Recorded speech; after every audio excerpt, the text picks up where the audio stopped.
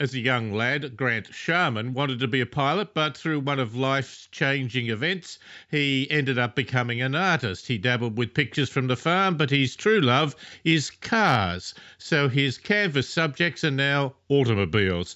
Grant is from Auckland in New Zealand, and he's on the line now. G'day, Grant. G'day, David. What happened in 1977 when you were 15 years old? Well, it was one of those classic moments where I did something that I dived into a ruck thinking I was bulletproof at a game of rugby, and boom, in less than a second, I got my head in the wrong place and I broke my neck, and really that was the end of flying for the Air Force and all those things. It was ground zero. It was a reset on my life clock. You were pretty good at school, at sport? I was above average. I mean, I worked hard. I wouldn't call myself a natural scholar. In the year before, I'd heard a pilot from the Air Force talk about his Air Force career, and he'd spoken about flying a Hercules into Vladivostok in Russia. Bearing in mind, this was 1976, and it just really captured me. And that was, I'd made up my mind. I was going to fly Hercules, see the world, join in New Zealand, fly 747s, and retire at 50 with a lot of cool toys, classic 14-year-old boy. So everything's about self-interest to a certain extent, and I just really focused on my studies, worked really hard, improved through the ranks, and would I have made a pilot? No one knows. No one will ever know. You are a tetraplegic. What does that mean? So tetraplegic, quadriplegic, it basically means four. So four limbs are affected. So basic spinal 101, you've got your spinal cord running down your back. You've got your top bit, which is the cervical, and then the thoracic is the main bit. So if you break your cervical, a C, that makes you a quad or a tetra, four limbs affected. If you break your back, you're a para. So usually you've got full arm and hand function, and that's the basic difference. So I broke my neck and did a pretty good job, really. How do you paint? Well, it's a great question. I can move my arms around and that sort of thing, but I can't on a brush in my hand. And so one day in 1980, I was at the Spinal where I stayed for 11 years, and there was an artist there, an amazing man called Bruce Hopkins. He spoke to my dad spoke to me. I went and spoke to Bruce, and Bruce said, "Do you want to go out painting?" And I said, "Mate, I can't hold the brush." Bearing in mind, Bruce couldn't move anything. He couldn't move his arms, nothing. So he said, "That's right, you're going to stick it in your mouth." And I thought he was crazy. I thought, who the heck does that? So I went up to the OT department and I gave it a go. It was terrible. I had my first painting. It's in my art room. I told him he could basically stick his paintbrush up his ass. He said no, he can have another go. And, I was a sort of 17, 18-year-old kid. So I went up and I did my second one, which was, just as bad, and that's in my art room as well. And then I just kept going. I submitted 6 paintings to the Association of Mouth and Foot Painting Artists, thinking I was pretty damn good. And I got a letter in the mail that said, "Thank you, but no thank you. They're just not really what we're looking for." And I was devastated. Was that because of the quality of the painting or the subject matter? It was both. So, and this is a common misconception, is that the Mouth and Foot were some kind of charity. We're not.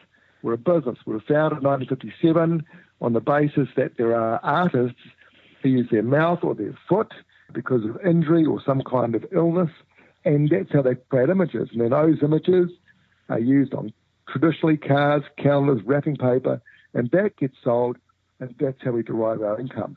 And so what I painted was, the quality was terrible, but they weren't worried about that because I was after a scholarship, but it was the content.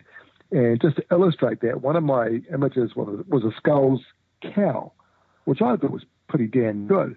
But if you then put your commercial hat on, it's not a really good birthday card, it's not a good Christmas card, and it's certainly not a good wedding anniversary card. So that was the end of that. So I painted 6 more, I resubmitted them, and I was granted a scholarship in 1981. And the 6 more, were those cars or they were just broader subjects? No. So my foray into cars really only started about 5 years ago. So you probably need to understand that I'm not a natural artist. I never wanted to be an artist. I wanted to fly planes. I did 6 subjects at what was school certificate over here in New Zealand, my 5th form year. And my 6th one was art because I needed a sixth one. And I was terrible at art. It was just a placeholder, really. And I got in the mouth and thought I was painting Christmas cards and landscapes and flowers, all these sorts of things. And I just thought, oh, gosh. And one day I had to go up painting a car. And, well, looking back now, it was pretty awful. But I really enjoyed it because for me, being able to recreate something that looks like what it's supposed to be, i.e. in kind of a realist style, that was art for me. Now, a lot of people will say, well, just buy a camera and take a photograph. But for me, it was that ability to take an image and convert it into canvas using watercolours, or I use acrylics at the moment. To me, that was a real skill.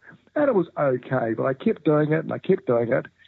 And the breakthrough was a 1956 Chev, which was owned by a friend of mine who was working on my own classic car. And it was pretty good, and he liked it, and it was exhibited in Vienna. We had a big conference up there, and, people liked it, and I did a couple more. And then the people at head office said, well, would you have a go at Formula One cars? In Europe, they're very, very popular, not the modern ones, sort of the slightly earlier ones. And I did. And if I say so myself, David, I thought it looked pretty damn good. Has it changed your perception of the detail of the design of cars, having to paint them and make it realistic? Well, absolutely. I think I like the classic cars because often there's a lot of chrome involved, and they just look magnificent. They've got lovely lines. I think if you talk to a lot of people who love cars, if you look at the modern cars, it's similar. You look at those, the 50s and the 60s, the cars had real character and just their shape, etc. But I got to say, I'm currently working on Shane Van Gisbergen's V8 supercar. And you know what? I posted a comment, why do race car drivers and teams need so many damn sponsors and they have to put them all over the car? I'm not sure that they actually get the clarity of the sponsors. I think they're fulfilling an obligation rather than communicating a message. One of the great designs you had was the Salter's truck. Salter, I think, was a carrier, yes. But now if I'm right, I think that's a 42 Chevy. You are, you get 10 out of 10. You're absolutely right. So there's a wonderful story with that. So over in New Zealand, we have this thing called Big Boys Toys, where there's all sorts of stuff out there. And I went along and watched and had a look around. And in a sort of a car park to one side, there's some big trucks. And here was this really cool, classic pickup truck. So I took a photo and I painted it, showed it to my friend Tony. He said, oh, that's Ron Salter's truck. Well, Ron Salter owns a company called Salter Transport, and they mainly deal in waste oil.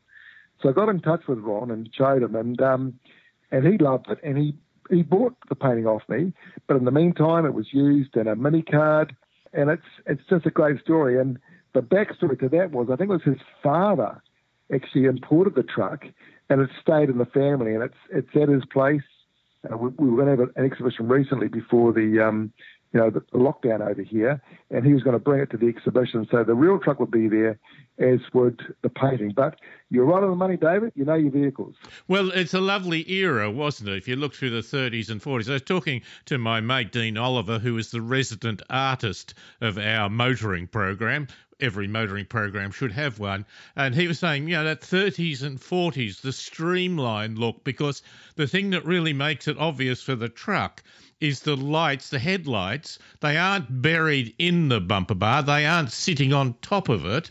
They have their own sort of moulded approach to it with the lights at the front of that mould, almost a bit like a bug-eyed sprite. So it's a wonderful capturing of the character of the time. As an artist, you must perceive that now in much more detail than you might have in the past. Well, you absolutely do, and you get really quite carried away with the vehicle.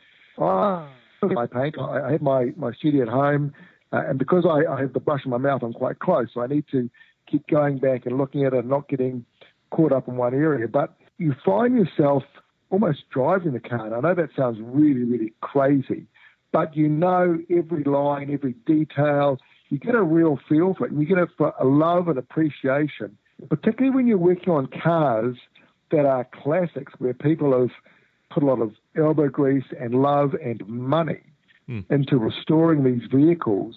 You just get that sense that you're dealing with a really special vehicle, and I could do a painting of the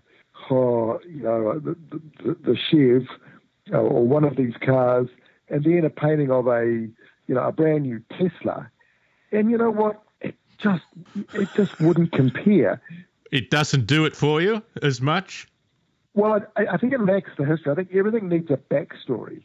And these vehicles have a backstory, the era in which they were created, the movies that came out of them, the times, the struggles when those trucks were around, people working long, hard hours. There are a number of factors that all go in. And like other things, like furniture and like buildings, they're kind of a record, a time capsule of what was happening. And what's interesting is when they're being, brushed off, they're being restored. The good old baby boomers are buying these things up left, right, and centre, and there's this massive industry now in restoring them, and they just look so beautiful. One of the cars you had was a Jaguar Mark II, which has a great character. And again, you talk about television and Inspector Morse and the British police. There is great character in that, isn't there? Oh, look, chitty chitty bang bang. You go back to these cars. One that was personal for me was Steve McQueen in the movie Bullet.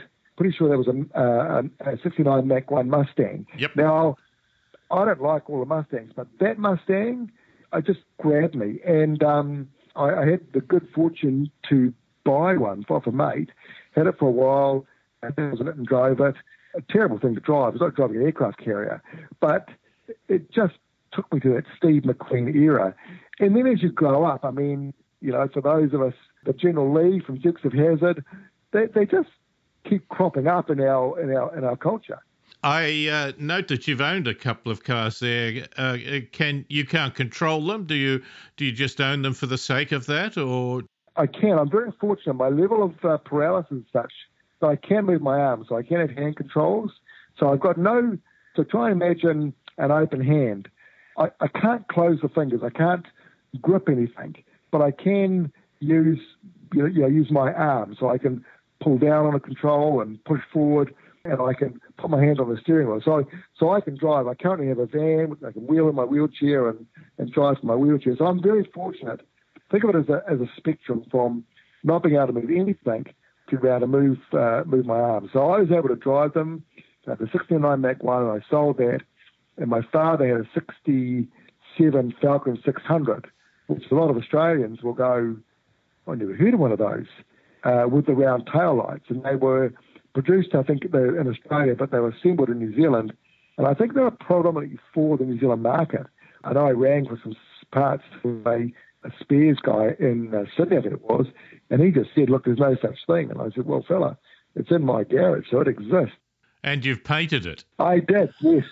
Yeah, that's actually the second one. The first one just didn't look good. That one at least looks good, and it was one of the great artistic lessons. I'm a bit notorious for taking shortcuts, and often my preparatory drawing and the scale and perspective, I kind of rushed that through and I'll fix it later. Well, you can't hide. As you get further into the car and you're working on the detail and the wheels and just how it looks, suddenly a wheel really shouldn't be there, or the windscreen's just not quite right, or the right front fender, that's terrible. So I've learnt the hard way to spend a lot of time getting that right and correcting it before we launch into, the finished product. And so the one you see there with the kind of red background, that was my second attempt, and that one's okay. That's actually owned by my cousin in the UK. He drove it when he came out, and there's a lot of good memories in that car. You are a determined lad, if I might say that. You've also been a Paralympian. Well, I've got to say, I like the word lad. You can do that all day long, David. I'll take that, that's for sure. Yes, look, I've been extraordinarily fortunate, and my fortuitous art career has allowed me to do that. As an artist, I don't paint knives. I probably should, but I don't. And so my ability to earn, a living doing that, but also at the time to look into other things. And I broke my neck playing rugby. I then, when wheelchair rugby came along, I played that much to the absolute horror of my mother, who has since passed. And I love the game. ended up captaining our New Zealand team and then coaching it, and was very fortunate to have some success at the Athens Paralympics. So I've been very fortunate.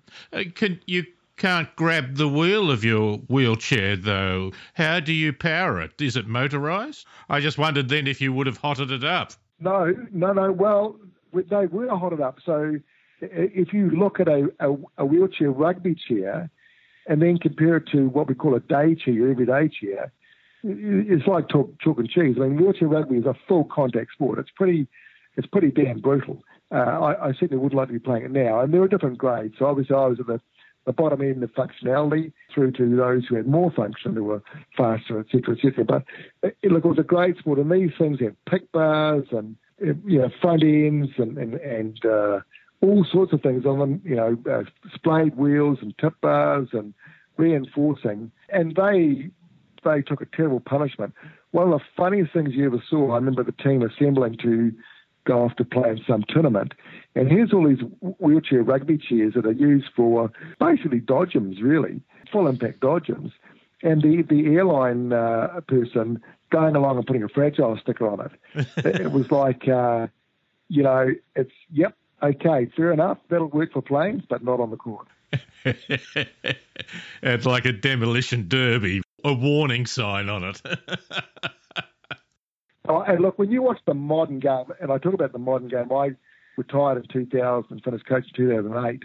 The modern game, there's some terrific players. Australia, I think it's currently ranked number 2 in the world, and they've got some incredible players in there. And the velocity and force and skill is just jaw-dropping, really. But just while we're talking on hotting chairs up, there's actually another great sport. It's wonderful how these things are created, called power chair football, where they do use electric wheelchairs because of their functions even lower, but there's special design and they have quite a big ball, and it is like a football. There's 3 aside, or maybe 4 aside, and just the way they do that, there's a real skill to that. So that kind of adaptability around vehicles and new things, and just, it's really quite special.